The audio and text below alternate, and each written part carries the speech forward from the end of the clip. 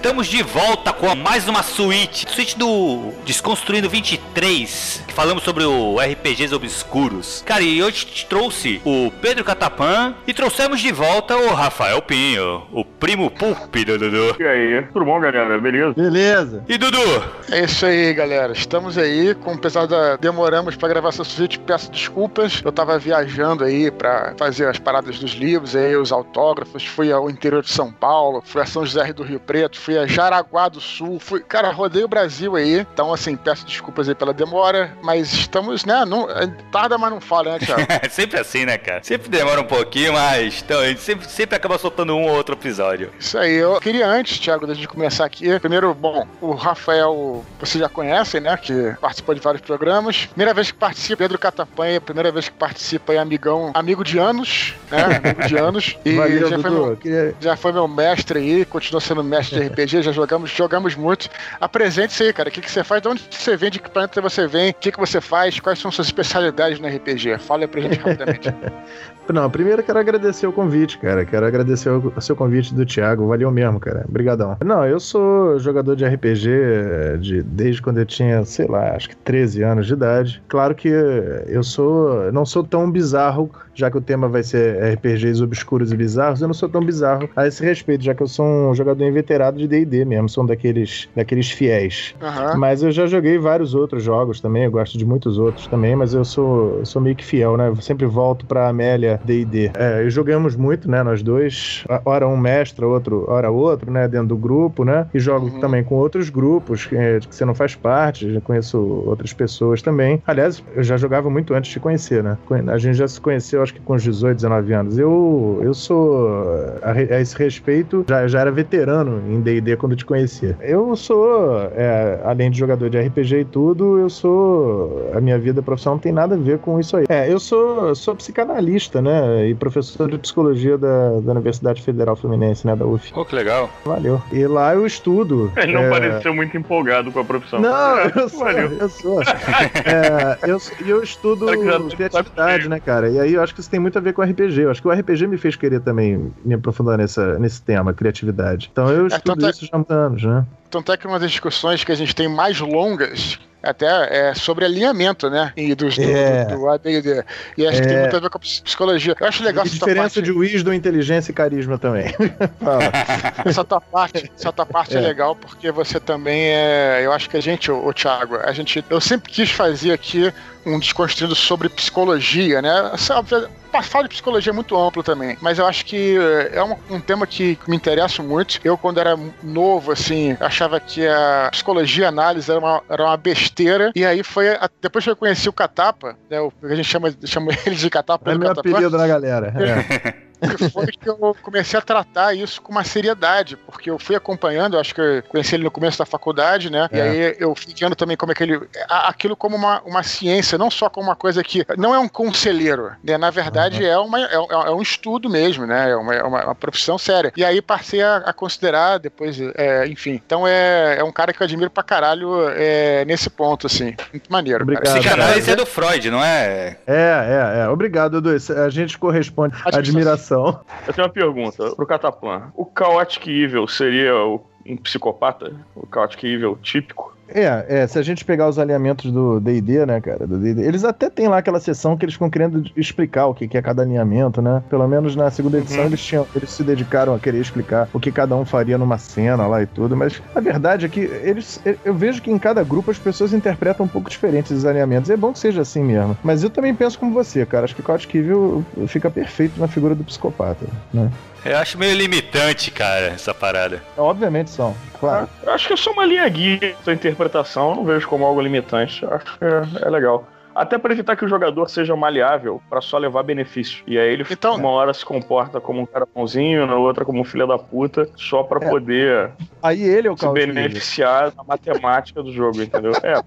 Aproveitando essa rodada aqui, já que eu falei sobre isso, eu queria saber, pode começar pelo Pedro, depois o Thiago, depois o Rafael, depois eu.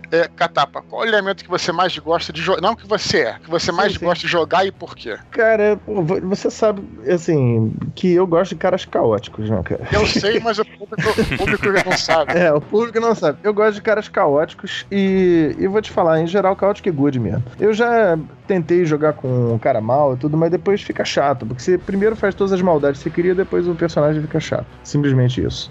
Eu gosto do cara Chaotic Good, assim, porque ele tem essa coisa de lutar pelos oprimidos, essa coisa meio Robin Hood, meio... né, eu gosto desse tipo de personagem, acho legal. Tô contigo, Pedro, eu também, cara. Meu personagem mais longo foi um Chaotic Good, então acho que eu acabei que me acostumei a jogar com esse alinhamento, cara. Que eu joguei com um Corsário no Alcadim, era animal. Maneiro. Eu acho legal uma coisa. Eu tive durante muitos anos um anão. Ainda tenho a ficha dele guardada aqui. Deve ter, sei lá, 20 e poucos anos essa ficha. E ele começou com um Chaotic Good. Mas ele trocou de alinhamento ao longo da existência dele. Eu acho interessante quando uma campanha é muito longa, ou quando você joga muito tempo com o mesmo personagem, à medida que ele vai se desenvolvendo e passando pela vida dele, é interessante às vezes considerar a ideia de trocar de alinhamento no meio. Maneiro. Inclusive pagando o preço que isso tinha no AD&D, que era você perder XP e tudo mais, assim. Porque é impossível você passar pela vida, do início ao fim, sem mudar a maneira como você pensa ou como você enxerga o mundo, como você se desenvolve ao longo da vida. E às vezes eu acho que isso tem implicações mais profundas, inclusive de trocar aos poucos a tua maneira de se portar em relação ao mundo. Pra qual alinhamento ele foi, Rafael? Ele passou pra Evil, ele virou Chaotic Evil. Rafael, então é uma trajetória semelhante lá do Scorleone lá, né?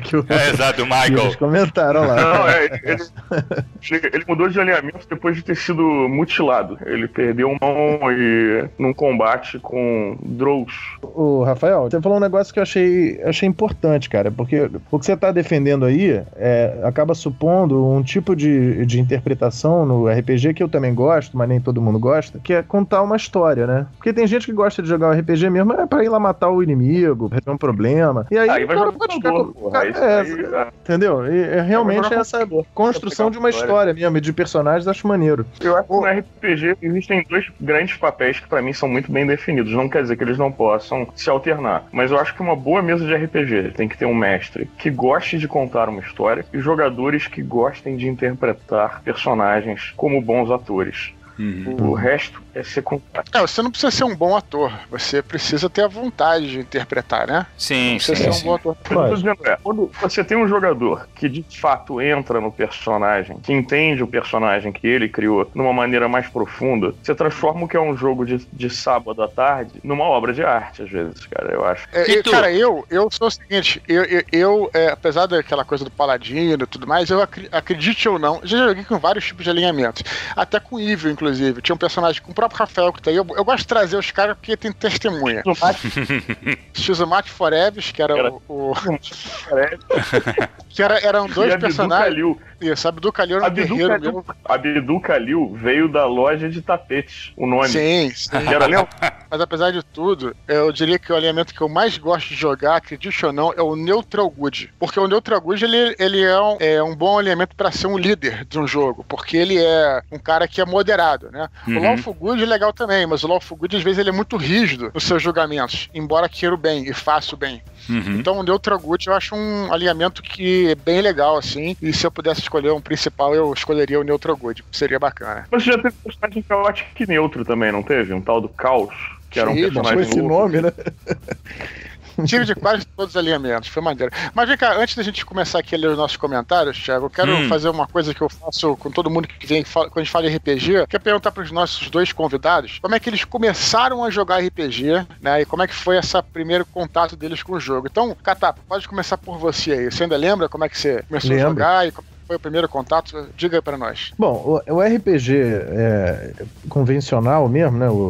Esse RPG que a gente tá falando, porque eu fiquei pensando também que antes eu li aqueles livros de enrola, desenrola, entendeu? Talvez seja um protótipo de RPG. Eu lembro que eu li esses livros na biblioteca da escola, cara. Quando eu tinha uns 11, 12 anos de idade, me amarrava. Mas o RPG mesmo, né? Eu comecei a jogar, foi através de um amigo de colégio, cara. Que ele comprava os livros em inglês, né? Do AD&D, segunda edição. Era o que era novo na época, né? Isso denuncia a nossa idade. E era legal, porque assim, eu era bem adiantado em curso de inglês, então eu era um dos que lia lá o texto em inglês, lá quando a gente tinha 12, 13 anos, né? Eu fui aprendendo com ele. Ele já jogava com algum grupo, ele foi levar pra esse grupo do colégio, pra apresentar. Aí formou-se um grupinho de caras que já eram amigos, tá? A gente já era amigo de colégio e começou a jogar RPG como um passatempo a mais, né? Um prazer a mais, assim, além dos outros encontros que a gente já tinha como amigos.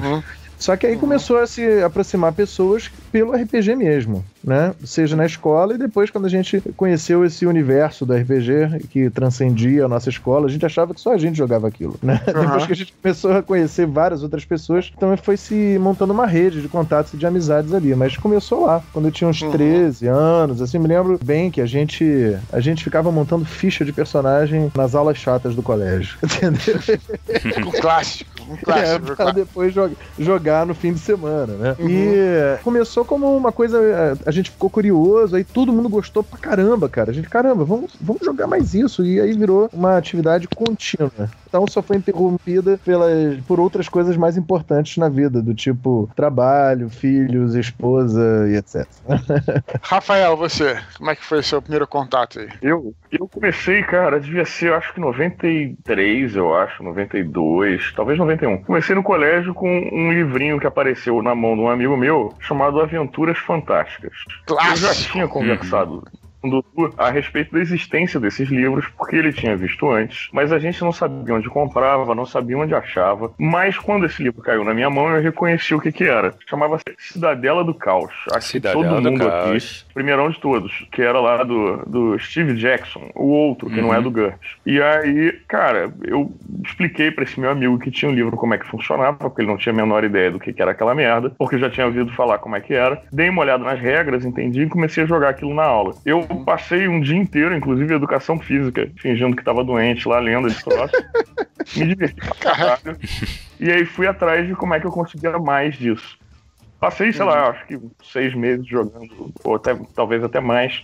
Esses livros, eu comprei acho que uns 13 em sequência, assim, que era barato e a gente achava em alguns lugares. Até que eu descobri que tinha um desses livros que era pra você montar a aventura. Que era um livrinho de regras. Comprei esse livro, cheguei a jogar algumas vezes. Nesse meio tempo, o Eduardo tinha conseguido os livros do AD&D em espanhol. Aí comecei a jogar com o Eduardo. Na época eu usava um mago lá o Fulgood chamado Goffer. Claro. Lembra disso? Isso deve... Foi esse que morreu. Ah, não. Esse morreu não? Foi do Thiago que morreu, né? O Tatsup, né? Que morreu. O Thiago morreu. A gente levitou para longe do perigo. Mas ele foi abandonado em prol do Uraquim.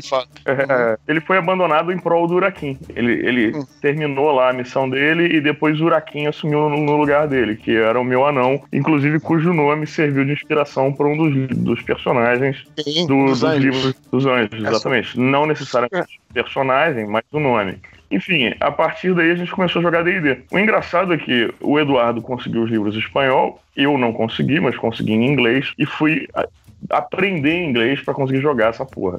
Eu já tinha inglês no colégio, mas aí vieram as férias, eu comprei um dicionário, comprei um caderno e fui traduzindo os livros, cara, à medida que eu ia conseguindo, usando o dicionário e tal. Aprendi a língua fazendo isso. Então, assim, bem ou mal, RPG me trouxe uma habilidade. E, cara, passei a mestrar. Engraçado que naquela época, a mesa da gente era uma torre de Babel maluca, assim. O Eduardo deve lembrar disso. Ele tinha os livros em espanhol, eu tinha os livros em inglês. Um amigo meu, o Léo, Léo São Pedro, hoje em dia tá morando nos Estados Unidos, meteorologista lá, trabalha na Universidade de Miami. Ele tinha os livros em espanhol, em francês. E depois veio o mangá. Então, assim, num livro era Xíxero, no outro era mago, no outro era... Saca? Conseguir conciliar as informações que todo mundo tinha de como as coisas funcionavam na mesa era meio complicado, mas dava certo no final. Então a gente tinha livros em português, espanhol, inglês e francês pra conseguir jogar em grupos. Também. Pô, Rafael, lembrei agora da história do Goffer, né? Porque essa história que eu ia falar, o meu Thiago Rex, meu irmão, né, cara? Essa história foi a seguinte: a gente tava numa cidade, né? Eu tava mestrando, não é isso, Rafael? Tava numa cidade. Isso. E aí veio... Cidade não, tava Cidade de Láguada, eu lembro o nome. Sim. Aí o seguinte, tinha o Rafael e tinha a Juliana, minha irmã, eles eram magos, né? Eram elfos magos e tal. E aí veio um bicho estilo Tremor, sabe? Tipo estilo o verme de Duna, só que menor, né? Veio assim por baixo da terra e tal, lá, e foi destruindo tudo, assim. E aí, cara, o Rafael, né, levitou, a minha irmã levitou também, só que a gente foi ver lá no livro, é o seguinte, o Thiago jogava com um guerreiro, com armadura e tudo mais. Só que na segunda edição, né, do AD&D, você jogava pra saber qual era a sua altura e peso, né? Você tinha que rolar pra saber a sua altura e peso, rolava os dados. E aí, né? mas a gente fazia segundo as regras, né? Porque a gente também não sabia muito. Achava que tinha que ser, né, na época. E aí, a gente jogou e o personagem do Thiago ficou baixinho e gordinho. Era 1,60m. E aí Peraí, tem um detalhe. Os livros em espanhol que a gente usava do Eduardo tinham um erro na tabela, na conversão de peso e altura, que eles colocaram lá. Então, todos os personagens eram extremamente baixos e muito gordos.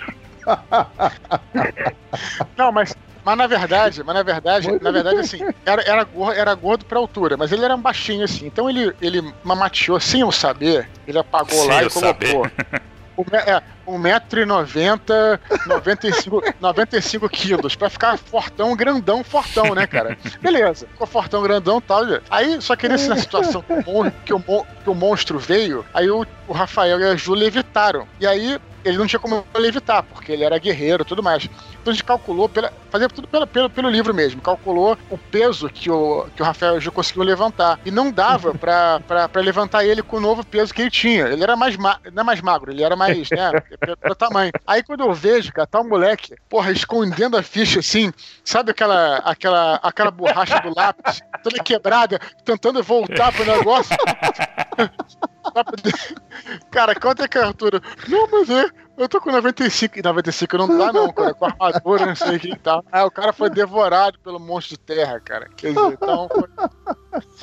Mas enfim. Cara, Thiago, eu fico impressionado como vocês conseguem lembrar de aventuras que vocês jogaram quando tinham 12, 13 anos, cara. Eu não consigo. Caraca, eu também, velho. Eu também não consigo, cara. Eu te digo qual é o segredo.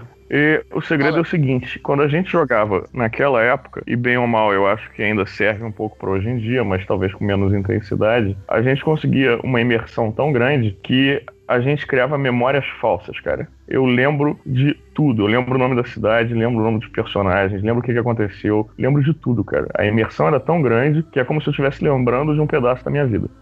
Pode ser, isso mesmo. Cara, vou te falar que tem inteligência de 16, Rafael. Tu tem inteligência 16, é por isso. Vamos lá, então. Vou começar a ler, cara. Vamos começar a suíte mesmo. Eu vou ler o comentário do Augusto. Ele fala assim. Vamos lá. Ótimo programa, galera. Tenho escutado muitos podcasts sobre RPG e estou cada vez mais com vontade de começar a jogar. Não conheço ninguém que jogue, portanto ainda não tive essa experiência. Durante o programa ouvi alguém dizer algo a respeito de jogar RPG sozinho e fiquei curioso em saber se isso é realmente possível. Seria ótimo se fosse, já que eu poderia começar minhas próprias aventuras. E então, o que me dizem? Vocês aconselhariam alguém que nunca jogou a começar dessa forma? Parabéns pelo programa, galera. Então, cara, eu não lembro de jogar sozinho, eu acho que só Aventuras Fantásticas mesmo, né? Com o Cataplan pode falar sobre isso, a respeito da múltipla personalidade. Pessoa com múltiplas personalidades, cada personalidade consegue, né? Monta um personagem, uma vira mestre e vambora. Na verdade, agora, falando sério, eu não recomendo não ao Augusto, cara. Sabe por quê? Porque a coisa mais legal do RPG é exatamente a troca com os amigos. Essa interação, também acho. Pode até nem ser um amigo, né? Mas com certeza vai acontecer uma amizade se a interação for legal durante o jogo. Isso é a coisa mais legal, é uma atividade social. Sozinho, cara, é a mesma coisa que você ficar imaginando uma história, porque, né?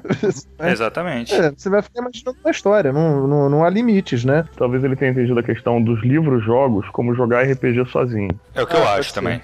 Daí eu acho válido. Os livros-jogos, pra quem realmente não tem, se bem que hoje, cara, assim, com a internet, se você tem acesso à internet, você tem várias ferramentas pra você jogar online. Tem aquele Roll20, não é a mesma coisa. Isso aí com certeza não é a mesma coisa. Eu tenho amigos que moram fora, a gente tenta jogar e tal, até joga, cara, não é a mesma coisa. É diferente você estar numa mesa, olhando na cara da pessoa, sabe? É outra experiência. Mas quebra um galho pra quem realmente não conhece ninguém, não tem com quem jogar.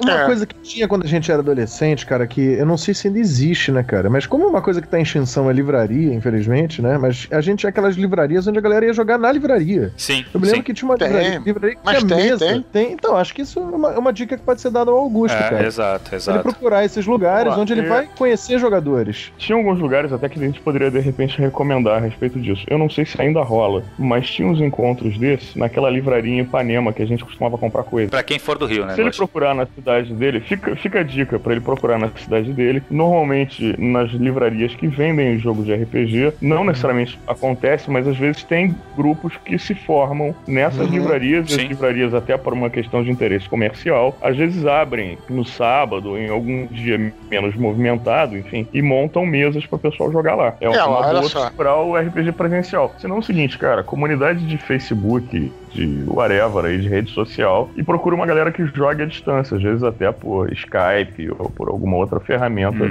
de comunicação à distância. É um paliativo, não é a melhor das experiências, mas para quem tá sozinho e querendo começar, hoje em dia com a tecnologia aí, sua vida tá imensamente facilitada, cara. Se ele mora em alguma grande cidade, acho que isso não é o problema, porque realmente tem bastante, né? Até pra você se encontrar e conhecer a galera. Cidade pequena, também dá pra jogar. Eu me encontrei, inclusive, com o Nerd Escritor. Lembra do Jaime Gabriel? Lembra? Cara, que saudade dele, lembro, claro. Encontrei com ele lá em Jaraguá do Sul, talvez ele esteja escutando o programa. E aí ele se mudou pra uma cidade nova, mas que é também próxima dele, cidade pequena do interior de Santa Catarina. E lá também encontrou um grupo e tá se turmando, cara. Tem que correr atrás, isso aí. Não tem jeito. Talvez o Augusto seja tímido, não sei, né? Agora vem o meu lado psicólogo aí, né? Se o Augusto for um cara tímido e tudo, ele quer evitar encontrar com outras pessoas e tudo, aí eu concordo com o Rafael, assim, a coisa mais perto possível é pegar um desses livros de aventuras fantásticas, desenrola, mas não é a mesma coisa que jogar RPG, não é. Isso é apenas um divertimento que é um primo distante, né? Exatamente. Vamos para o próximo, então. Jéssica Farabotti diz o seguinte, Thiago. O Desconstruindo de hoje foi excepcional. Gostei muito do tema. Quase todo mundo que joga RPG há mais de 15 anos já passou por sistemas obscuros. Confesso que rolou uma lágrima quando falaram sobre o Toon. Até hoje é um dos meus sistemas preferidos. Nada como cair um piano na sua cabeça se você ficar amassado por 3 turnos. Fiquei muito, muito curiosa quanto ao RPG Made e vou procurar. Grata pelas dicas. PS, espero ouvir vocês desconstruindo New Gamer um dia. Agora o Thiago Cabelo vai ficar muito chateado comigo, né? Com a gente, né, Thiago? Detesto. Não. Eu só não gosto dele como romancista, cara. Como contista eu acho ele muito foda. Tá pegando teu pé. Eu concordo bastante com o Cabelo. Eu gosto dele muito em quadrinho e nos pontos curtos, mas eu acho ele um romancista ruim. Concordo com o Cabelo. Agora ela falou do Toon aí, cara. Ela falou do Toon, realmente o Toon é muito legal, cara. Eu joguei Toon algumas vezes e é muito divertido. Mas, obviamente, cara, é assim, o que eu acho muito de alguns desses RPGs obscuros, alguns citados, e aliás eu quero aqui fazer uma menção ao conhecimento profundo de RPGs obscuros da Nicole, que eu fiquei impressionado. Mas muitos desses, a impressão que me dá é que é difícil construir uma campanha, né? São jogos mais isolados, one shot, etc. O Toon é o caso. O Toon é divertido pra jogar one shot, umas coisas assim, mas depois cansa, né, cara? Você acaba querendo jogar uma campanha, uma coisa mais duradoura. Até porque você, no Toon, né, ponto de experiência, como é que vai ser? Vai ser um super desenho animado, né, cara? É meio complicado, né? Mas é legal, cara, é legal como você falou. E eu diria que não é nem pela questão do Toon, não. Até tem outros RPGs, até mesmo, vou falar uma coisa pra até mesmo um RPG, eu já falei até aqui, repeti pela 4ª vez, eu acho, como Vampire, por exemplo, que é um RPG eu acho irado, gosto muito, mas também cai nessa coisa de ser sempre voltado para um tema específico, né? Já o Dungeons and Dragons, tudo você pode fazer vários temas, né? Terror, não só Dungeons and Dragons, né? Você faz GURPS também. Eu acho que o Vampire ele teve um mérito e ele teve um grande problema. O primeiro mérito do Vampire, na minha opinião, quando ele chegou no Brasil pra gente, é que por causa da temática dele, ele fez uma coisa que os outros RPGs mais estilo medieval, como AD&D, MERP e tudo mais não faziam, que ele foi um RPG interessante para mulheres e trouxe muitas mulheres para jogar RPG. Isso foi legal. Agora, e ele trouxe a interpretação também, né? Ele focou mais na interpretação do que no sistema. Ele é um sistema extremamente simples, talvez, né? Cabelo, talvez. Mas assim, o nosso grupo já tinha essa questão antes do Vampire. Sim, não, no meu também, particularmente. Foi uma uma diferença pra gente, pelo menos pra mim, foi ver que muitas mulheres que, por outras razões, não se interessavam antes por jogar RPG ou por entender que o universo era aquele, passaram a achar interessante a ideia de sentar numa mesa e jogar com uma galera com a temática do Vampire. Sim. Enfim, a maneira como ele era escrito e as temáticas que ele abordavam eram temáticas que talvez fossem mais interessantes no geral, sem querer generalizar, para um público feminino maior. Assim. O problema do Vampire era o seguinte: ele, infelizmente, é um universo extremamente limitado quando você joga só ele. Jogar preso nas temáticas do Vampire é bem complicado, principalmente porque ele sofreu com um segundo problema, que é ele está defasado culturalmente. Quanto mais a gente andou pro futuro, mais a gente se afastou daquele universo oitentista, do punk gótico, onde o Vampire existia como cenário original. Não quer dizer que você não possa adaptar para o universo atual, mas ele perde muito do charme dele. Aí você joga Crepúsculo. É exatamente por isso que ele perde o charme dele. Ele perde aquele charme de dark e de desespero dark, de fim de século, aquela parada meio... Olha, que o melhor exemplo disso, o Catapa vai gostar do que eu vou falar agora, que é o filme Depois de Horas, né? Que é justamente muito isso. Bom. Que é o cara que fica preso num bairro afastado, não tem como sair dali e tudo mais. Então, aquele que é o clima... É até bizarro falar isso, porque é um filme meio comédia, né? Depois de Horas, né? Assim, sei lá. Mas é uma comédia meio kafkiana, né? Meio sinistro aquilo, né? Sinistro pra caralho, né? Então, bem por aí mesmo. Leia o próximo comentário aí, Rafael. Vamos lá. Nick Walla. Nasci num lar cristão, então meus pais sempre tiveram um pé atrás com RPG, pois na época algumas pessoas da igreja achavam que era um jogo satânico. Não culpo os meus pais, pois na época eram ignorantes quanto ao assunto e só queriam me afastar de coisas que eles achavam perigosas. Mas, em um certo verão, fiquei em um conjunto de apartamentos na praia, onde conheci uns caras mais velhos, 2 irmãos, que me apresentaram o jogo e como funcionava. Não lembro qual era o sistema, pois eu devia ter uns 9 anos. Só lembro que os irmãos tinham uma pilha de livros e de revistas de RPG. Foi então que eu montei um personagem mago e jogamos uma aventura. Foi o meu primeiro e único contato com RPG. Que pena. Depois disso, nunca mais os encontrei. Mas é algo que nunca vou esquecer. Esses programas me fazem lembrar daquele verão. Abraço, Eduardo e Thiago. Parabéns pelo programa. Que legal. Dava até uma história, isso aí, né? Dava até um conto, né? Um filme. É mesmo. Maneiro. Agora, se ele tá falando isso aí que parecia coisa demoníaca, perigosa, né, cara? Talvez tenha sido justamente o Vampire, ou então o lobisomem, o Tremere, que os pais tinham alguma... o mago, eu acho que devia ser... É porque, na verdade, sim, eu não sei se vocês lembram, tinha nos anos 80, começou nos Estados Unidos isso, toda uma paranoia das igrejas neopentecostais, com a ideia de que o RPG levava as crianças para o satanismo, que as magias do AD&D, na verdade, estavam ensinando magia de verdade para as pessoas. Sim, é verdade. Isso era uma forma de transformar pequenos e bons cristãos em monstros satanistas do futuro. Teve, inclusive, um garoto que sofreu de depressão, tinha uma série de problemas mentais, e que eventualmente jogava RPG também, uma coisa assim, e que se suicidou. A mãe dele criou toda uma celeuma em relação a isso, dizendo que a culpa era do RPG. Depois foi provado que não tinha nada a ver com porra nenhuma, mas durante toda a vida dessa mulher que morreu depois, acho que se não me engano foi de câncer, ela teve uma organização lá contra o RPG, dizendo que RPG era algo negativo. Paralelo a isso, na televisão aqui no Brasil, o primeiro contato que a gente que jogava não tinha Game of Thrones, não tinha nenhum seriado na qual a gente pudesse dar vazão numa outra mídia para aquilo que era o nosso hobby. Então o que a gente tinha como vazão do nosso hobby em outras mídias? Era filmes como aquele o Mago e o Dragão da Disney, que é em inglês acho que é Dragon Slayer, era um puta filme foda, e tinha um outro que era Monstros e Masmorras, era uma coisa assim. Maze and Monsters em inglês, que era um filme, acreditem se quiser, com o Tom Hanks, onde ele um sujeito meio esquisitão, meio abilolado lá na faculdade, que volta a jogar RPG depois de, por algum acaso, ter parado com um grupo de pessoas lá. E ele surta e foge pra Nova York atrás de um irmão dele, ou coisa do gênero, e nunca mais volta mal, fica maluco pra sempre por causa do RPG. Então, assim, existia, vindo dos Estados Unidos, toda uma paranoia, uma neura, que RPG era uma coisa meio misteriosa e meio satânica. Mais pra frente, aqui no Brasil, se não me engano, lá pelo início dos anos 2000, teve 1 ou 2 crimes que foram relacionados ao jogo também. Nesse caso, em Ouro Preto teve um episódio lá, né, de um rapaz que supostamente fazia satanismo. Isso. E depois teve um outro aqui no Rio de Janeiro, em que alguém morreu, não lembro exatamente qual foi, não lembro se foi em Teresópolis ou Petrópolis também, mas nas investigações encontraram uma casa abandonada. E nessa casa abandonada tinha uma coleção de livros que a televisão disse que eram satanistas. E aí puseram lá os livros, e era uma coleção de Vampire, que estava escondida, né, abandonada, e que depois descobriram que não tinha nada a ver com homicídio, mas aí foda-se, já passou no Jornal Nacional. Exatamente. O troço já ficou uma bola de neve, todo mundo já acha que tá na hora de queimar esse monte de livro de novo. Enfim, uma pena. Lamento muito pelo Phil Walla, que não teve oportunidade de levar adiante esse hobby da qual ele aparentemente gostou tanto na época, né? Mas nunca é tarde, né, cara? Ele pode agora montar um grupo entre os amigos dele e começar a jogar, né, cara? Nunca é tarde, né, cara? Enfim. Agora, eu acho que a gente podia dar um recado, né, pra talvez outras pessoas que estejam passando o que ele passou, né? Assim, tem uma família que realmente ainda hoje, não sei se isso ainda existe, mas enfim, vai que existe. Uma família que tem um olhar sobre o RPG como se fosse uma coisa satânica, alguma coisa assim. Acho que é importante justamente passar a mensagem que de alguma maneira a gente já passou aqui falando antes. O RPG é uma forma de integração social, uma forma de fazer amigos, uma forma, portanto, saudável de experimentar o lazer.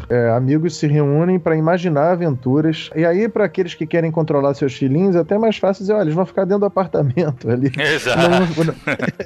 Vão ficar ali dentro do apartamento, você pode ficar de olho neles, né, se você tá tão desconfiada. Você vai ver um monte de garoto você pode rindo, jogar com eles. Exatamente, eles vão ficar rindo, falando sobre lutas com dragões e com vampiros e destruindo o Satã, e não sobre culto ao demônio ou qualquer coisa semelhante. Bom, se alguém quiser jogar um jogo de culto ao demônio, pode, porque o RPG é absolutamente livre, aberto, mas ele não é necessariamente isso, e a maior parte das vezes não é. Porque é importante dizer isso. Grande parte das vezes ele, inclusive, desestimula esse tipo de situação. Catapo, você que lerá o próximo comentário. É de Uz. Salve, salve, Edu. Em sua noite de autógrafos em São José do Rio Preto, fiquei de comentar sobre alguns RPGs não citados, dentre eles alguns brasileiros, então lá vai. Violentina, um jogo de vícios, virtudes e o vil metal, de Eduardo Caetano. Um RPG narrativo bem tarantinesco. Fiasco, jogo gringo que influenciou Violentina, de narrativa compartilhada, onde tudo termina em desastre. Apocalypse World, um jogo pós-apocalíptico com um sistema de movimentos que vem influenciando jogos e criando muitos hacks hoje em dia. Dungeon World.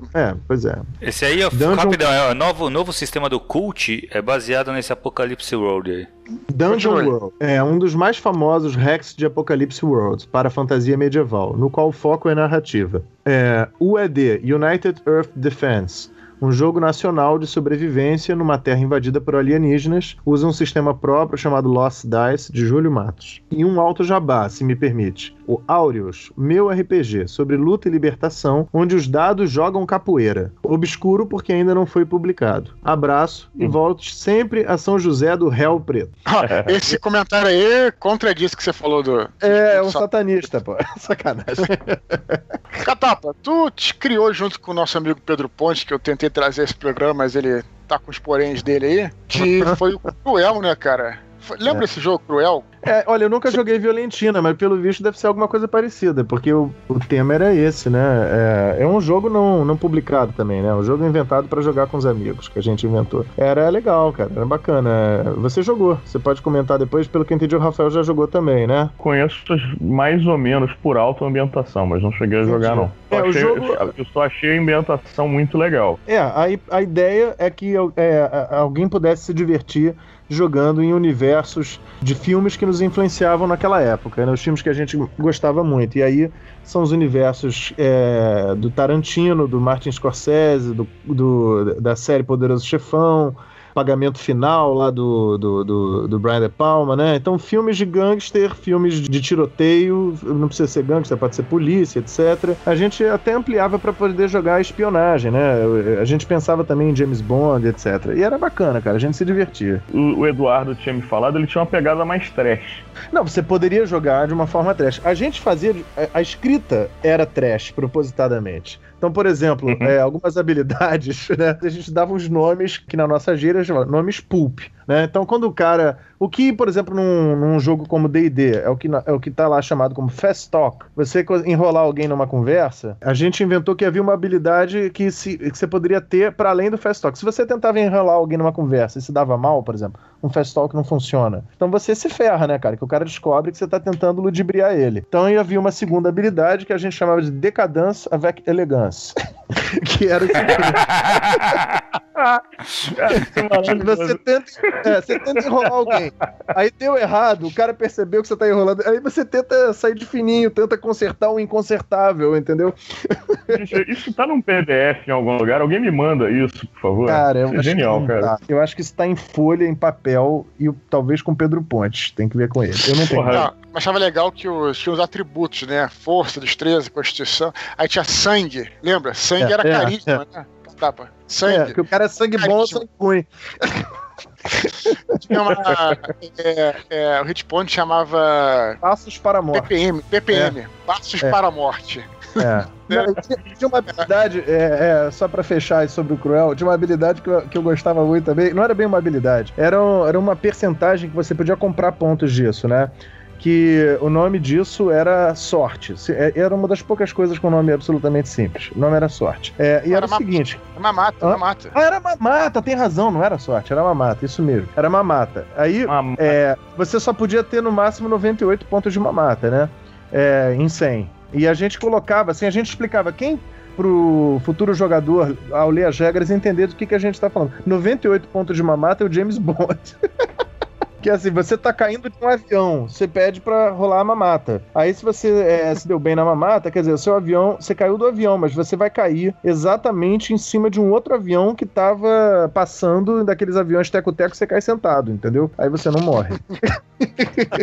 O Thiago Cabelo, tu tinha também um RPG que você criou, né, cara? Fala dele aí, cara. Eu não sabia disso, quando eu fui a Santos, eu vi, fiquei, caralho, cara, tu nunca me falou disso aí, cara. Acho que é hora do mundo saber. Cara, na verdade faz uns 10 anos atrás, a gente leu um grupo de amigos aqui, na verdade meu grupo de RPG aqui de Santos, a gente escreveu realmente um RPG baseado na mitologia grega. Legal. Na verdade, sim, faltou, né? A gente tava lendo um livro sobre a Grécia, do Pressfield, até tu leu, né, Dudu? Tu não curtiu tanto assim. Sim. E eu fiquei maluco, cara, com o livro. E a galera também tava lendo tudo na mesma época, assim. A gente, caralho, cara, a gente precisa jogar na Grécia. Aí começou a buscar vários RPGs que tinha temática grega. E a gente começou a ver que, pô, como falhava, não tinha nada legal, que fosse bom, né, cara? Então o que a gente fez? A gente criou um cenário, só que a gente criou só um universo. A gente acabou jogando no AD&D. O que eu discordo, porque eu acho que o AD&D, a parte de classes, não encaixa muito com mitologia grega. A magia, principalmente, do AD&D, ela não encaixa muito com o conceito de magia da mitologia grega, né, cara?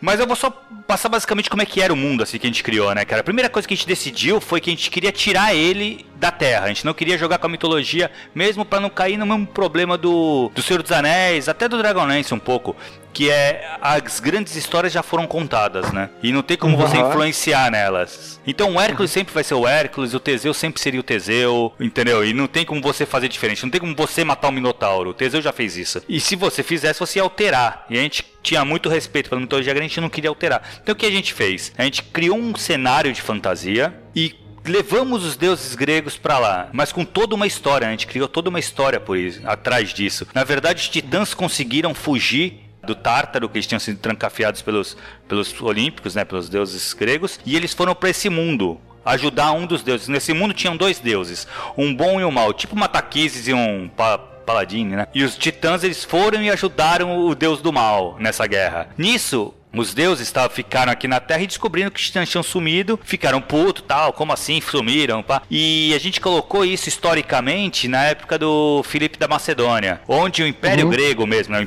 a civilização grega já estava começando a entrar em decadência, os gregos como a gente conhece. Então o que acontece? Os deuses abandonam, falam, pô, esses caras não rezam mais pra gente e tal, e vão pra esse cenário. Então mundos acontece nesse cenário. Então tem uma grande guerra, uma segunda titanomaquia, que é até conhecida como... Neocosmos, que é um novo mundo, né? E existe a segunda titanomaquia, que é os deuses gregos enfrentando os titãs novamente, só que uma guerra que durou muito mais tempo do que durou a primeira titanomaquia, e eles se estabelecem lá e impõem a cultura grega nesse novo mundo.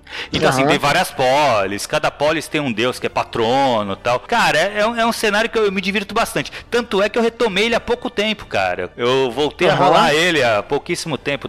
Vai fazer o quê? Umas 3 sessões que eu tô rolando e já tá marcando pra próxima. Que eu voltei, só que eu tentei jogar no quinta edição de novo, não funciona, cara. Não adianta por causa da magia mesmo. Aí eu tô jogando no Savage World, que foi o que o Godiro falou. Tá funcionando bem melhor, cara. Tá bem legal mesmo. E a gente chegou até a cogitar de pensar em relançar, sabia? Porque a gente tá trabalhando demais, cada um com a sua carreira, aí fica difícil, né, cara? Thiago, eu quero dizer que tô fascinado pelo que você falou, cara. De verdade, cara. Eu já conheci o livro, mas você falando aí, eu achei muito maneiro, cara. Muito legal mesmo. Então, o mundo é bem legal, cara. A gente tá pensando e tal, mas só que, porra, cara, por que tá cada um com a sua carreira, fica difícil de parar pra fazer, sabe? Mas, vamos ver, não é? Pode ser um projeto futuro, vamos ver.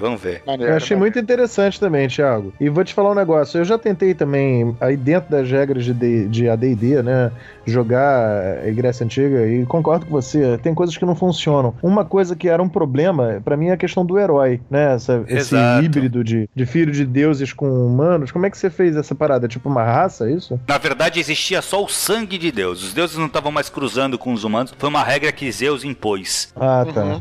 Entendeu? Logo ele, né? Logo ele que era o mais putanheiro dos deuses. Mas ele impôs isso pra não criar os heróis que poderiam ameaçar os deuses. Duas coisas. Primeiro, uma dica sobre Grécia e a D&D.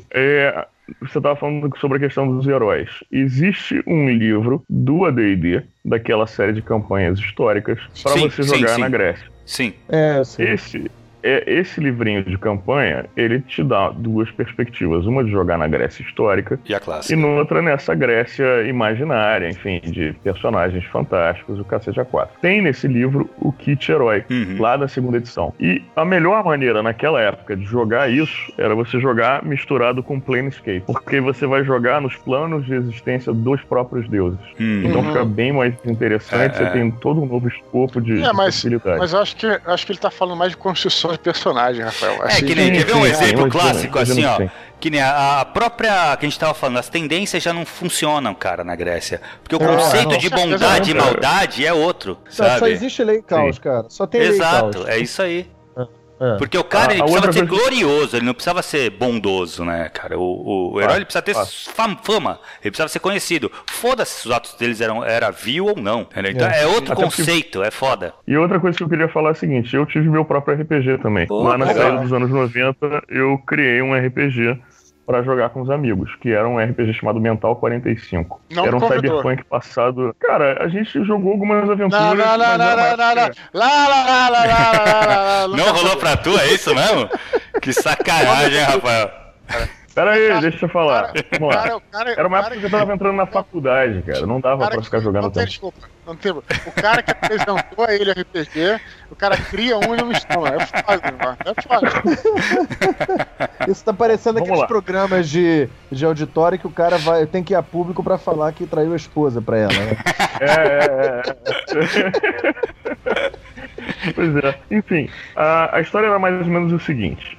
Se passava no Rio de Janeiro e era uma história sobre... Bom, vamos lá, do início. A coisa era a seguinte. Em um determinado momento, encontravam um asteroide em rota de colisão com a Terra. Os países se uniam na melhor das suas possibilidades e criavam uma forma de contenção disso, que era uma sonda contendo uma carga explosiva nuclear para, a princípio, já que a coisa estava muito próxima, não dava para desviar, tentar explodir esse negócio. Eles enviavam a sonda no foguete, a sonda conseguia fazer o trajeto correto, acertava nesse meteoro, nessa pedra gigantesca, só que não funcionava muito bem. A coisa explodia um pedaço e uma parte sobrava. E essas partes, na verdade, que sobraram, foram mais de uma, caíram em alguns pontos do Brasil. Uma delas caiu em Minas Gerais e destruiu um pedaço gigante de Minas, uma outra numa região afastada e montanhosa de São Paulo, e uma outra, que foi a maior de todas, no litoral do Rio de Janeiro, perto da Zona Sul.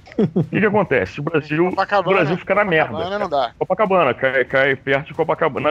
Ele faz uma segunda Bahia, assim, no litoral do Rio de Janeiro. O que acontece? O Brasil fica na merda, cara. A destruição é incrível, você tem milhões de mortos, cara, milhões de desabrigados. Sem isso, o Brasil estaria bem, né, cara? Bom, aí o que acontece? A galera fica na merda, não tem mais como manejar o que aconteceu, né? E pedem ajuda internacional. A ONU, cara, tenta lá, melhor das suas possibilidades, enviam as tropas de paz, tentam mais ou menos reorganizar o país, mas o investimento, cara, não vai reerguer uma nação do dia para a noite com o que aconteceu. Como nesse cenário já está num futuro de mega companhias, etc., que bem ou mal é uma coisa que está se confirmando hoje, 5 empresas resolvem fazer um acordo com o governo brasileiro. Elas vão investir em indústrias e na reconstrução do país, mas em troca elas vão comprar um pedaço do país para elas. E elas compram justamente um pedaço do litoral carioca, que é a parte que foi mais afetada pelo desastre, para reconstruir e fazer pela primeira vez no mundo um país governado por empresas. Okay? Cyberpunk. Legal, hein? Cyberpunk. E aí era uma história... Isso, na verdade, é uma previsão do futuro, né, cara? Mais do que uma fantasia. Sim, mas aí... Tirando o meteoro. Mas a ideia era a seguinte, era que você estava agora morando ou num país estrangeiro, que é esse país que tinha sido construído a partir do litoral carioca, ou você morava naquela área fodida e vinha trabalhar desse lado. Nesse lado da coisa, do lado em que as empresas tinham comprado o território para elas, era uma situação de ultracapitalismo em que você podia tudo tendo dinheiro e a dignidade humana era algo do passado, assim. Você agora tem um pós-humanismo que é completamente bizarro e alienígena. E aí você tinha uma região de fronteira que separava essa área, que era uma fronteira bizarra, assim, estilo Muro de Berlim, onde está tudo destruído de um lado, e você tem essa reconstrução desse país de fantasia estranho e ultra tecnológico do outro. E aí as empresas eram uma empresa de cassinos, e que a sede era um dirigível que nunca posava, assim, monstruoso. Uma companhia de hotéis que tinha uma chinesa como dona, uma chinesa com 6 braços e tal, que ficava no lugar onde antigamente era o Copacabana Palace, só que era um zigurate preto monstruoso, com quase 1 quilômetro de altura, chamado Rio Babilônia, baseado no filme para dar o tom. Tinha uma loja de melhorias corporais, né, genética e de implantes e tal, que era a loja de Coop. E ainda, enfim, eram 5 grandes empresas que compraram esse território. E aí eram as aventuras cyberpunks que rolavam nesse lugar estranho, assim. E o nome, o Mental 45, vinha de um chip militar, de implante militar, que tinha caído no mercado negro e que era muito popular entre esses, digamos assim, esses samurais urbanos, esses hackers de caralho a quatro, que garantiam uma série de vantagens ao usuário, inclusive poderes psionicos, e cuja a função real dele, assim, os poderes que ele te dava eram mais ou menos randômicos. Uma vez implantado, você iria descobrir que tipo de habilidades ele te proporcionava. Porra, que foda. Eu quero saber quando é que você vai me convidar pra jogar. Eu vou te falar, cara, bota aí uns 10 anos que eu não jogo isso, eu estaria amarradaço. Vamos lá, vou ler agora o do Daniel Freire da Silva. Salve, desconstrutores. Como sempre, um excelente programa. Vamos, primeiro eu tenho que dar um presente pra quem nos chamar de desconstrutores, que eu acho maneiro esse nome. Eu também acho mais legal. Vamos lá. Como sempre, um excelente programa. Sobre o RPG Bunnies and Burrows, provavelmente foi baseado no clássico romance de aventura Watership Down, de 72, do escritor inglês Richard Adams. Esse romance conta a história de um grupo de coelhos que busca uma nova coelheira. Embora a história, a princípio, pareça boba, a jornada dos personagens, mitologia, a organização social dos coelhos e seus conflitos é fascinante, garantindo ao autor a medalha Carnegie e a medalha Guardian Prize em 73. Sobre Shadowrun e Earthbound, os jogadores e fãs fazem essa ligação, que não sei até que ponto é real, é que os mundos, que o Earthbound era o passado do Shadowrun, que eu citei, lembra? Aí ele fala, mas existem alguns personagens que aparecem nos dois RPGs, como o Elfo Arlequim. Outro ponto de ligação seria o tema dos horrores, seres que destruíram o mundo de Earthbound pelo nível altíssimo de mana e seu mau uso, o que começou a surgir no mundo de Shadowrun pelo mesmo motivo. Obrigado por mais um excelente podcast. PS, faltou falarem sobre o fantástico universo de Spelljammer. Tá me zoando, né, cara? É claro. Spelljammer é comigo, pô. Spelljammer eu tenho completo aqui em casa. Eu adoro. É mesmo, cara, eu odeio, velho. Eu vi que esse hahaha aí é porque deve haver um ódio ao Spelljammer, mas eu vou te falar que eu adoro. É mesmo, cara, eu acho brega, cara. Catapa, defenda o Spelljammer porque o nosso amigo Thiago Cabelo, ele sempre fala mal. Eu quero que você deixa eu só defenda aí, vamos lá. Deixa eu só atacar. Cara, não dá, é muito brega um hipopótamo com uma pistola na mão, cara. É muito brega. Não tem. Continua. Não, eu acho o visual brega, na verdade. Eu nem conheço o cenário direito. Não, é lógico que é brega. Como é brega uma nave em formato de mosquito, né, cara? Uma nave em formato de peixe. Isso tudo é claro que é brega. Mas, cara, você tem que entrar na viagem. Esse é que é o lance. Eu mestrei Spelljammer. Acho que você falou que nem hippie dos anos 70, cara. Tem que entrar na viagem. Esse cara, mas o Spelljammer tem tudo a ver com o hippie dos anos 70, cara. Parece uma viagem de ácido aquilo, cara. Cara, eu acho que com o tratamento certo dá pra fazer aventuras muito maneiras com Spelljammer que não são farofa e não são cafona. Não, mas deixa o primeiro Catapa discorrer aí. Diga. Não, olha só. Spelljammer foi o sistema pronto que eu mais mestrei. Na verdade, eu mais mestrei no mundo que eu inventei lá, dentro de D&D. Mas desses sistemas prontos, né? Tipo Dragonlance, etc. Ravenloft, etc. O que eu mais mestrei foi Spelljammer. Simplesmente porque eu ganhei de aniversário, um aniversário lá, que eu não lembro quantos anos eu tinha, dos meus amigos jogadores de RPG, tudo de Spelljammer. Eles quiseram sacanear, né? Quiseram sacanear. Eles compraram tudo e falaram, pô, você vai mestrar essa porra pra gente. E eu gostei, cara.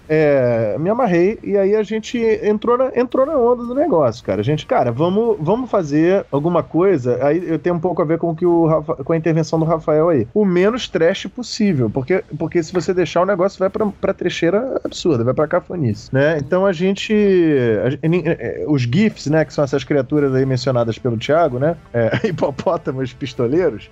Faltou dizer que eles são absolutamente disciplinados, né? Essas criaturas, eles não eram protagonistas, eles eram apenas uma raça secundária, né? Na verdade, o que eu fiz, como muita gente faz quando vai jogar Spelljammer, é pegar caras que estavam numa campanha num planeta, e aí eles pegam uma nave e vão pra Spelljammer, né? Então eram personagens já originários de um planeta, que era um planeta que era inventado por mim mesmo lá. E aí eu incluí esse planeta dentro do universo que o Spelljammer nos apresenta. Então, na verdade, as aventuras eram aventuras que você pode imaginar aventuras de pirataria, só que no espaço, que eles eram piratas, esses caras, né? Era pirataria espacial. E eu gostava muito. Reconheço que o Spelljammer é bizarro, é surrealista, né? Por exemplo, só pra quem não conhece o Spelljammer, se um cara tá numa nave, né? E ele, por acaso... gravidade.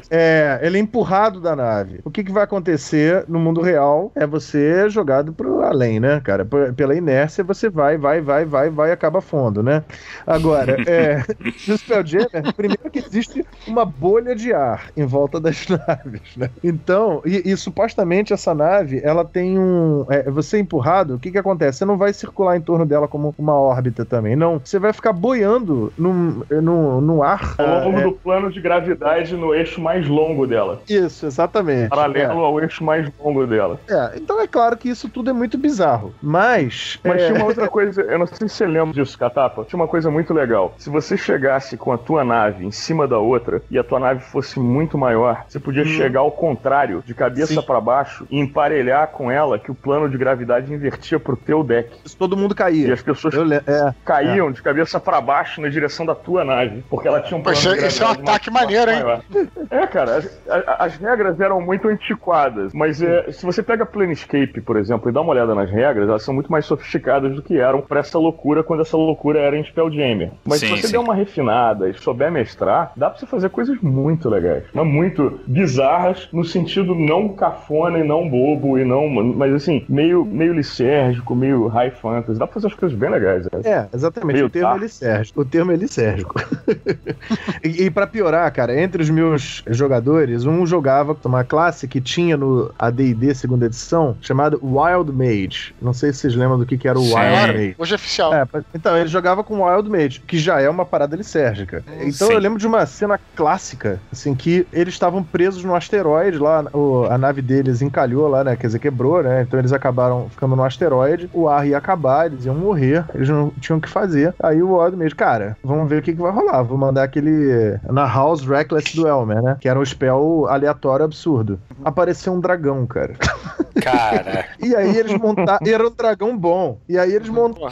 Menos mal, né, cara? Montaram um dragão e foi embora. Porque as criaturas podiam voar pelo espaço, criaturas gigantescas, porque elas armazenavam uma bolha de ar. Armazenavam ar como os barcos faziam. É a mesma coisa. Cara, um outro RPG nessa linha bizarra que eu acho. Que não é um RPG, mas um cenário. Que foi uma das paradas que eu mestrei por mais tempo. Assim, e que eu achava maravilhoso. Ainda mestro hoje em dia, de vez em quando, pro meu grupo antigo, quando o pessoal tá todo no Rio. É Planescape Planescape. Planescape foi, sem dúvida nenhuma, o melhor cenário do AD&D já publicado até hoje, e Manual dos Planos não passa nem perto do que era o Planescape. Planescape tinha uma arte lindíssima, um texto de alta qualidade, e era um jogo absolutamente conceitual e foda de se jogar, cara. Foda. Assim, eu até hoje não encontrei nada semelhante e tão complexo quanto o Planescape. Eu mestrei uma campanha que, sem brincadeira, durou mais de 10 anos. Sim, você é um cara que... Você é um especialista, o Rafael é um especialista de tornar coisas bizarras maneiras, sabe? Então, realmente...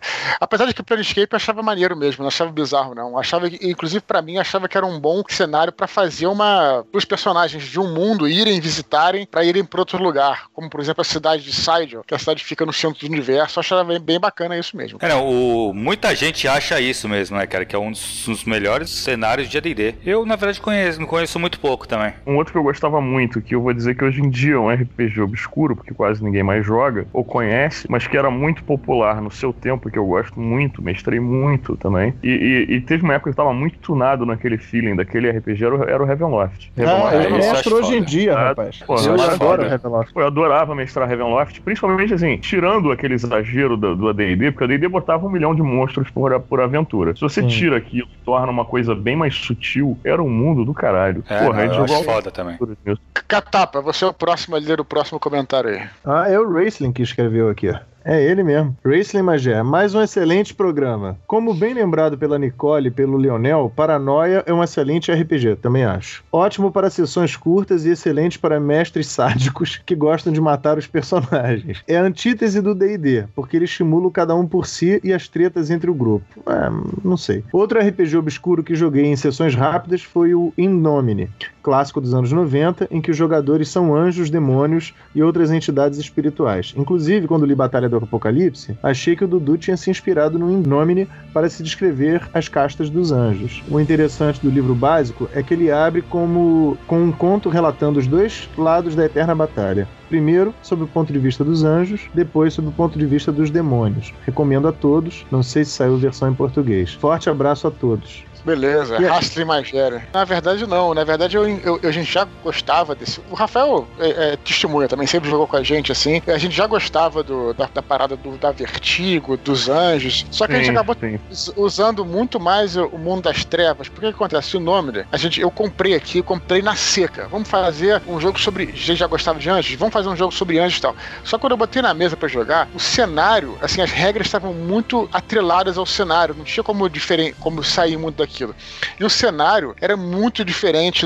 da mitologia hebraico-cristã clássica. Era muito diferente. Então, por exemplo, os arcanjos não eram arcanjo Miguel, Gabriel, até tinha esses caras, mas era diferente. Tinha uns arcanjos malucos lá e tudo. Então, realmente não funcionava. As regras também não eram muito boas. Então, acabei que engraçado. Esse foi um RPG que eu comprei na seca, acabei abandonando tão rapidamente quanto adquiria. Thiago, você chegou a jogar também, né, Thiago? Eu cheguei a jogar, cara, mas eu também não curti não, cara. Eu achei eu não sei se foi o mestre, o que foi, mas eu achei ele colorido demais, começa por aí. Eu acho que porque, na verdade, ele é baseado num RPG francês, né, cara? Ele é baseado num francês, e o francês falam que ele é bem soturno, o RPG. A Steve Jackson Games pegou um negócio e transformou num negócio super colorido, sabe? Super... Eu achei que aí eu já perdeu o interesse. Mas aí tem uma pergunta, Cabelo. Não era uma tentativa de tornar pop num estilo, de repente, Vértigo, que é uma bizarrice de releitura de horror, assim ou não? Mas o Rafael, a Vértigo ele é soturna, cara. O Inome ele não tem.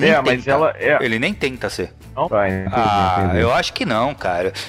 Pelo que eu lembro, tinha algumas coisas legais, tipo os acordes, era uma sinfonia, né? O mundo era e tinha algumas coisas interessantes. Mas eu lembro que eu joguei. Quando eu montei ficha, já achei meio mais ou menos. Aí eu joguei uma vez só também, e o mestre é um puta mestre bom, cara. Não teve liga, não. Não deu. É meio Spelljammer, cara? O Spelljammer, cara, eu nunca joguei. Eu falo mal só porque eu via nas revistas, cara. Eu nunca joguei. Mas eu achava muito cafona, velho. Aí é que tá, ele acha a arte escrota e aí julga o jogo pela arte. Tá Mas é isso mesmo. Thiago, vamos pras curtas. Vamos lá, vamos pras curtinhas. Rafael Soller nos comunica que mestrou o seu primeiro jogo de RPG durante as férias e foi um sucesso. Que legal, hein, cara? Parabéns, cara. Amigo Rafael Soller, que tá sempre aí participando, né? comentário. Que legal. O Mike MWXS relembra o Millennium, primeiro RPG nacional de ficção científica, lançado pela pioneira GSA, a mesma de Tagmar e Desafio dos Bandeirantes. Cara, eu tive esse RPG, cara. Nunca joguei, jogou, mas eu tive. Não cheguei a jogar. Eu nem lembro. Millennium eu tenho inclusive 2 aqui em casa, que eu achei um na rua, no lixo, outro dia, andando na rua. Que foda isso. Sacanagem, cara. Saindo do lixo, assim, falei, porra, é o livro do Millennium, aí levei embora. Tava limpinho, direitinho. Já leu, Rafael? Já li. Tem aqui em casa. Não é ruim, não. Cara, é um genericão. Assim, naquela época era muito assim, né, cara? Que nem era o Buck Rogers no século 25, essas coisas assim. O Millennium, ele tá mais pra Star Trek misturado com Star Wars, assim. Não é ruim, não. É ok. Legal. Você pode pegar ele e montar o que você quiser ali. Uma aventura de Star Trek, ou uma aventura de Star Wars, ou uma aventura meio Cowboy Bebop, você vai moldar ele no que você quiser. Tem cenário pra isso. Só me faz lembrar que a gente, Thiago, a gente aqui tem infinitas pautas pra falar sobre RPG, porque, por exemplo, esse pessoal da GSA, eu conheço muitos deles, o Igor Moraes, que fez, conheço o pessoal do Filho de Bandeirante, todos esses caras, seria legal da gente bater um papo com eles, né? Quem sabe a gente faz pro futuro. Pode ser aí. fazer um, é legal mesmo, hein, cara. Ia ser um puta episódio. Vamos lá, o Adilson Santos pede um programa com o tema Organizando, Construindo Seu Mundo /Universo. Cara, é um tema legal, mas é bem difícil de pensar numa pauta disso, Dudu. Tu vai ter trabalho, cara. Vou te dar uma dica se você quer fazer isso. Comece pequeno. Começa com o vilarejo. Exato, e vai tem uma crescendo. Situação política local, e aí vai crescendo, eles viajam para outro lugar e descobrem uma outra verdade. Mas eu não sei se ele tá falando de RPG ou de um livro, né, cara? Ou de uma ficção, eu não sei do que ele tá falando aí. Eu acho que é de RPG, cara. Mas eu acho que vale pros dois. Inclusive, se você vai guiar teu leitor, no caso, você quer fazer como um livro, quer levar teu leitor adiante, começa pequeno, até porque, dependendo do quão bizarro é o mundo que você vai criar, jogar muita informação de uma vez só não serve pra nada. Confunde, né? Exatamente. Eu só saberia comentar sobre a organização de um mundo no RPG, porque eu não escrevo livros de ficção, né?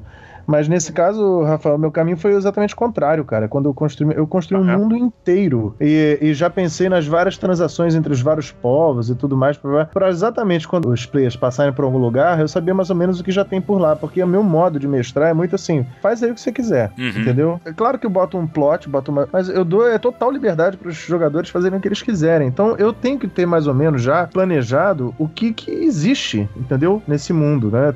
É claro que não tá tudo já esquematizado, mas eu tenho um esboço já do que tá acontecendo, do que existe, quais são as relações entre esses povos, o que existe do outro lado daquelas montanhas e assim por diante. Vamos lá, o Eric Anderson sugere um Desconstruindo, ensinando como começar a jogar RPG, falando sobre regras básicas, exemplos de sistemas, construção de ficha, etc. Só pode deixar cair no ficar muito matemático, né, a coisa, ficar muito, né? Fazer disso um papo legal, né, cara?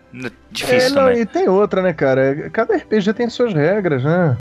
Tem muito de gosto pessoal, né, cara? É complicado também. Mas eu diria que a tendência do sistema moderno pra RPG na questão das fichas é ser leve. Sim. Bem mais leve do que eram os RPGs dos anos 80 e 90.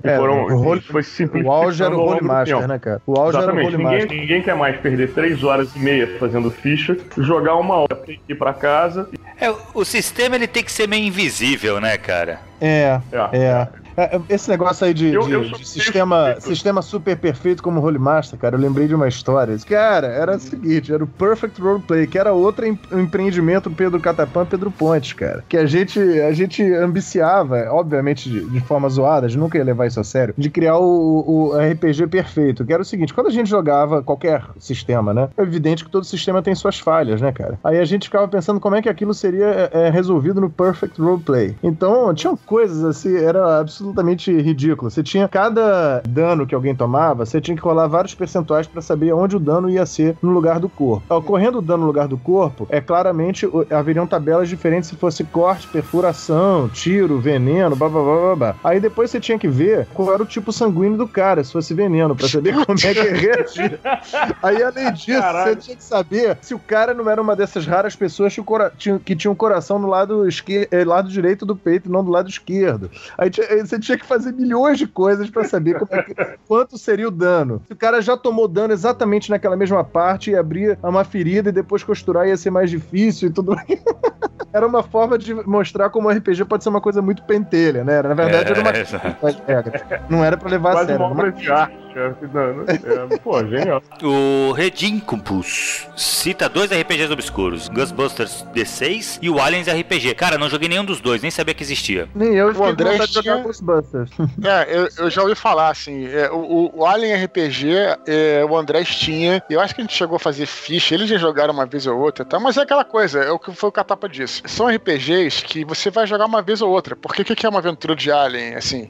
Porra, você geralmente é quase que reproduzindo o que aconteceu no Alien 2. Enfim, tem uma limitação daquilo. Tem uma hora que você cansa um pouco de enfrentar aliens e tudo mais. Claro. Agora, dá pra fazer. Dá pra fazer se você tirar desse contexto. Aí que tá. Olha só como é que são as coisas. Ou você faz uma aventura que fica limitada, que vai sempre enfrentar alien, vai sempre encontrar alien. Ou você pode tirar esse contexto e jogar os personagens na Terra numa aventura cyberpunk. Legal. Mas não é mais o Alien RPG. Aí que é esse que é o problema da parada, entendeu? Então mas não sei, eu imagino que o Ghostbusters talvez permita uma coisa mais maleável, cara. Porque você pode imaginar uma campanha épica pra Ghostbusters, entendeu? Dá pra imaginar isso. Mas épico o quê? Mas você começa nível 1, o que é?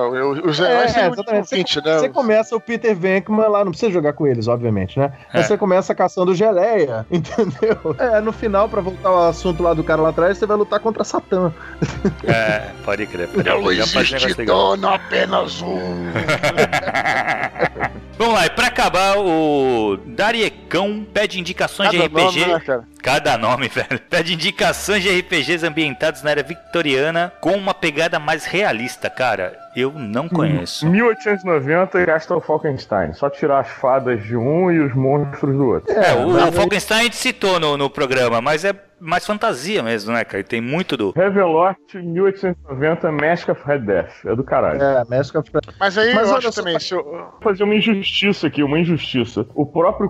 Ele quer um bem realista. O mais realista de todos pro século XIX, que você morre muito fácil e tem regras bem realistas, é o Call of Cthulhu. 1890, que é uma das 3 ambientações clássicas do Cthulhu. Que era 1890, 1920 e depois tempos atuais, que na minha edição, que é a 5ª, é 1990 ainda. O que eu ia comentar é só uma questão de gosto. É que eu fico imaginando a era vitoriana sem a fantasia, eu não vejo como muito divertido jogar, não. Talvez jogar é uma aventura sobre o sujeito trabalhar 12 horas e meia numa fábrica, comer lixo, morar numa pensão, perder um emprego e ter que trabalhar numa mina de carvão na Inglaterra pra morrer cedo de silicose. A aventura mais chata do universo. Divertido talvez seja jogar nessa época com ou uma coisa de faroeste, isso pode ser legal, ou então Sherlock Holmes. Ou jogar com alguma coisa dessas aventuras nas colônias, né? Dos europeus, né? Uma coisa meio Tarzan, sei lá, uma coisa assim. Pode crer. Mas, de qualquer maneira, a pessoa tá falando era vitoriana e eu acho que ela tá localizando mesmo na Europa. Então, realmente não deve ser muito divertido, mas tudo bem. Eu joguei no 1890, foi maneiro pra caralho. Tinha uma questão sobrenatural e tal, mas era bem legal. Aí é legal. Vou falar aí das minhas recomendações. Eu acho o seguinte, eu acho que, o melhor RPG disparado que eu conheço de era vitoriana foi, como vocês já falaram aí, Mask of Red Death, do Ravenloft, mas tem um problema. O problema é que é a D&D. Não que a D&D seja ruim, não. É muito bom. Mas você vai ter que resgatar os livros... E você vai ter que resgatar os livros lá atrás, que nem existem mais, se você não tem nada. Esse que é o problema. Então, cara, é o melhor esse sistema, mas se você conseguir... Se você já jogar a D&D, tentar procurar o Mask of Red Death, vai gostar pra caramba. Você tem, como o Rafael falou aí, o Call of Cthulhu, né, que também é excelente. Você tira a parte sobrenatural e joga normalmente, bem realista, como o Rafael falou aí. Tem o Castle Falkenstein, que realmente ele é fantasia, mas também dá pra usar o sistema sem usar as fadas, como você falou, também é bacana. Eu nunca joguei... Não usa dados, lembre-se que usa as cartas, então é interessante. Bem também. Legal. Eu nunca joguei Savage Worlds, nem conhecia, mas parece que é um RPG que talvez se encaixe, né, nisso que você falou. É bem genérico. Genérico. Mas o GURPS, que é genérico, ele pode ser jogado em qualquer lugar também, né? Exato. Isso também. E é bem realista também. E além disso, talvez existam, não conheço, sistemas de faroeste que talvez possam ser trazidos. Então talvez eu acho que essa pode ser recomendações aí pra você que quer jogar a vitoriana. Uma coisa mais realmente, acho que o Mask of Fear-Death a gente jogou várias vezes, como a gente já falou aqui no programa anteriormente, e foram todos... Catapa já jogou comigo Mask of Fear-Death, não jogou, Catapa? Já, me amarrei, adorei. Era maneiro pra caralho mesmo, era bem maneiro. Olha, eu descobri que existe um RPG obscuro do Indiana Jones, né, cara, que não chega a ser essa época. É verdade. Depois, mas que talvez o cara possa tentar adaptar também, sei lá. Pode ser. Alguém jogou Amazing System? Alguém lembra desse RPG? Cara, nunca Era joguei, da TSR, mas vocês lembram que sempre que você comprava os produtos do AD&D, as caixas e tal, ele vinha com um catálogozinho, assim, que eu ficava delirando lendo aquele catálogo, imaginando todos aqueles livros e tal. Hoje em dia eu tenho todos, mas naquela época, enfim, era um sonho inatingível, assim, ter tudo aquilo. E aí vinha naqueles catálogos os outros sistemas da TSR. E tinha Buck Rogers, paradas que nunca vingaram muito bem, e no meio delas tinha um troço chamado Amazing System, que era o sistema genérico do AD&D, do AD&D, da TSR, na verdade. Ah, legal, não conheço não. E aí vinha com umas ambientações, tinha o Bug Hunters, Bug Busters, uma coisa assim, e um outro meio estilo conto de fada. Então, umas paradas bem estranhas, assim. É só uma curiosidade se alguém já tinha visto isso de verdade na mão. Nossa, não. Que eu nunca tive. Então, Thiago, meu caro amigo aí, então pra encerrar aqui, nós estamos chegando ao fim da nossa tetralogia quase, né, de programas sobre RPG. Pode crer. Fizemos 2 aí, mais a Suíte, esse é o 4º programa. Espero que vocês tenham gostado aí, mas antes de encerrar, a gente sempre pergunta aqui pros nossos convidados, então, começando pelo Catapa aí, que é a primeira vez que vem, portanto, né, tem as honras de falar. A gente sempre pergunta o seguinte, pra encerrar, cara, fala um pouco pra gente aí, o que o RPG representou pra você, que impacto ele teve na sua vida, ou será que não teve impacto nenhum? Fale seu testemunho aí sobre os jogos de RPG, como é que... Tem alguma recomendação ou encerramento que você queira falar? Olha, eu acho que o RPG, cara, ele trouxe pra mim, eu acho que não é só pra mim, eu vejo com as pessoas com quem eu joguei e testemunho de outras pessoas, coisas semelhantes. O RPG, ele cria laços de amizade fortes. Tudo bem que no meu caso, isso vem junto do fato de que eu comecei a jogar adolescente e é essa época que a gente faz amizades mais fortes na vida mesmo, né, cara? Então essas coisas vêm junto. Imagino que alguém vai começar a jogar RPG adulto, é um pouco diferente. Eu tenho essa impressão. Mas, de qualquer maneira, como é um jogo que atrai o adolescente, né? Então é um lugar de fazer amizades de uma forma muito forte, né? Amizades que vão durar por muitos anos, quem sabe pro resto da vida, eu ainda não sei, né? Mas o Eduardo é um amigo de muitos e muitos, muitos anos, né? Assim como outras pessoas, o Pedro Ponte citado aí, né? E eu acho que acontece com você, jogador, uma coisa que eu ouvi você falando, Eduardo, lá no outro podcast, que eu concordo com você. Você vai conhecendo as pessoas, cara. Você vai conhecendo melhor. Eu acho que é por isso até que estreita as amizades. Você vai conhecendo como as pessoas são. Não que o cara, quando interprete o seu personagem, o personagem seja idêntico a ele. Mas por uma repetição de personagens diferentes que o cara vai interpretando, você vai sacando como é que ele é. Né? Isso não é verdade só no RPG. Todo mundo fala. É no jogo que você conhece as pessoas, né? No poker, etc. Você vai conhecendo um pouco você vai conhecendo melhor as pessoas, você vai aprendendo a conviver melhor, e aí pra essa fase da vida, adolescência, é uma forma de você aprender a se socializar mesmo, né? Eu acho que é um aprendizado mesmo de como conviver com os outros. Então isso eu acho que é um ponto muito importante. Segundo lugar, é um espaço de desenvolvimento da imaginação ímpar, né, cara? E da criatividade. Não por acaso você se tornou escritor, eu acho que o RPG foi muito importante pra você, não por acaso eu me tornei um pesquisador da criatividade, né? Um objeto da minha pesquisa é a criatividade. Não por acaso isso são coisas que acabam atraindo as pessoas para esse caminho, né? Eu acho que o RPG justamente pega a gente que tá afim disso, de experimentar a criatividade. Eu acho que quem não gosta muito é quem não tá muito afim de viver esse tipo de coisa. Então é isso. Sim, talvez não seja para todo mundo, né? Mas as pessoas que acabam entrando nessa atividade viciante, né? Eu acho que é um pouco por isso. Então isso contribuiu com a minha vida quando eu era adolescente, continua a contribuir dessa maneira, né? Até hoje. Rafael, você, cara, que Pô, cara, eu acho que a parada mais importante que o RPG fez pela minha vida, cara, com certeza, quando eu era pequeno, não sabia como fazer isso, o RPG me ensinou, foi louvar o Satanás.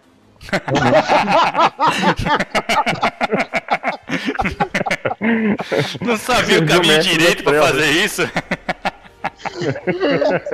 Aí começa a voz metalizar, né? Começa a voz metalizar. Inclusive ele tá aqui, queria dar uma palavra com vocês. Não, mentira. Cara, assim, eu acho que... Primeiro, vamos lá.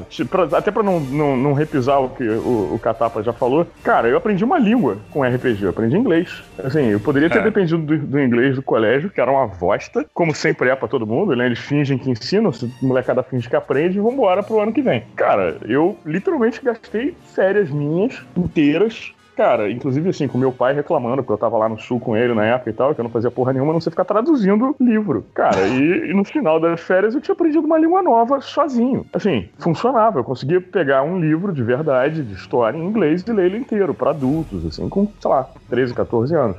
A partir daí tem outras coisas também. As amizades, como o Catapa falou, tem, porra, grandes amigos de uma vida inteira, feitos no RPG. Porra, o Léo, Juca, Mariano, Gabriel, Mangaba, porra, o pessoal todo que vem lá de trás dos anos 90 até hoje, a gente ainda joga, ainda se encontra, ainda fala de RPG, mesma coisa até hoje. E, cara, assim, a vida muda e a gente continua, cara, sabe? É um baita passatempo, é uma forma de você fazer amigos, de você aprender coisas novas, desenvolve o teu raciocínio, desenvolve o teu pensamento estratégico. Acho que, pô, e é uma coisa que você vai usar pra tua vida prática, esse desenvolvimento do teu pensamento estratégico.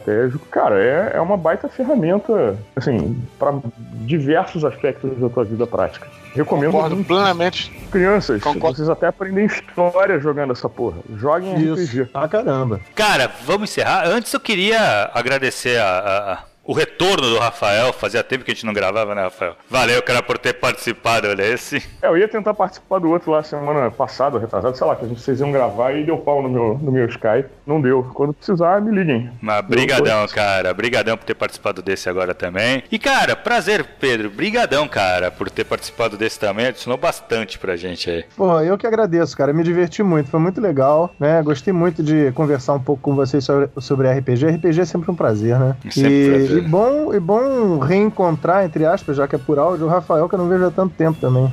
Valeu, gente. Tem que marcar uma mesa de jogo, por sinal. Não é papo de carioca, não. Pode jogar mesmo. Catapa, queremos trazer para os próximos aí. Temos que pincelar aí os seus interesses, Catapa. Que tem Kubrick, Tarantino, que você gosta, psicologia. Tem várias coisas que a gente, né? Seus campos de interesse aí. Tem que ver os seus, né? Legal.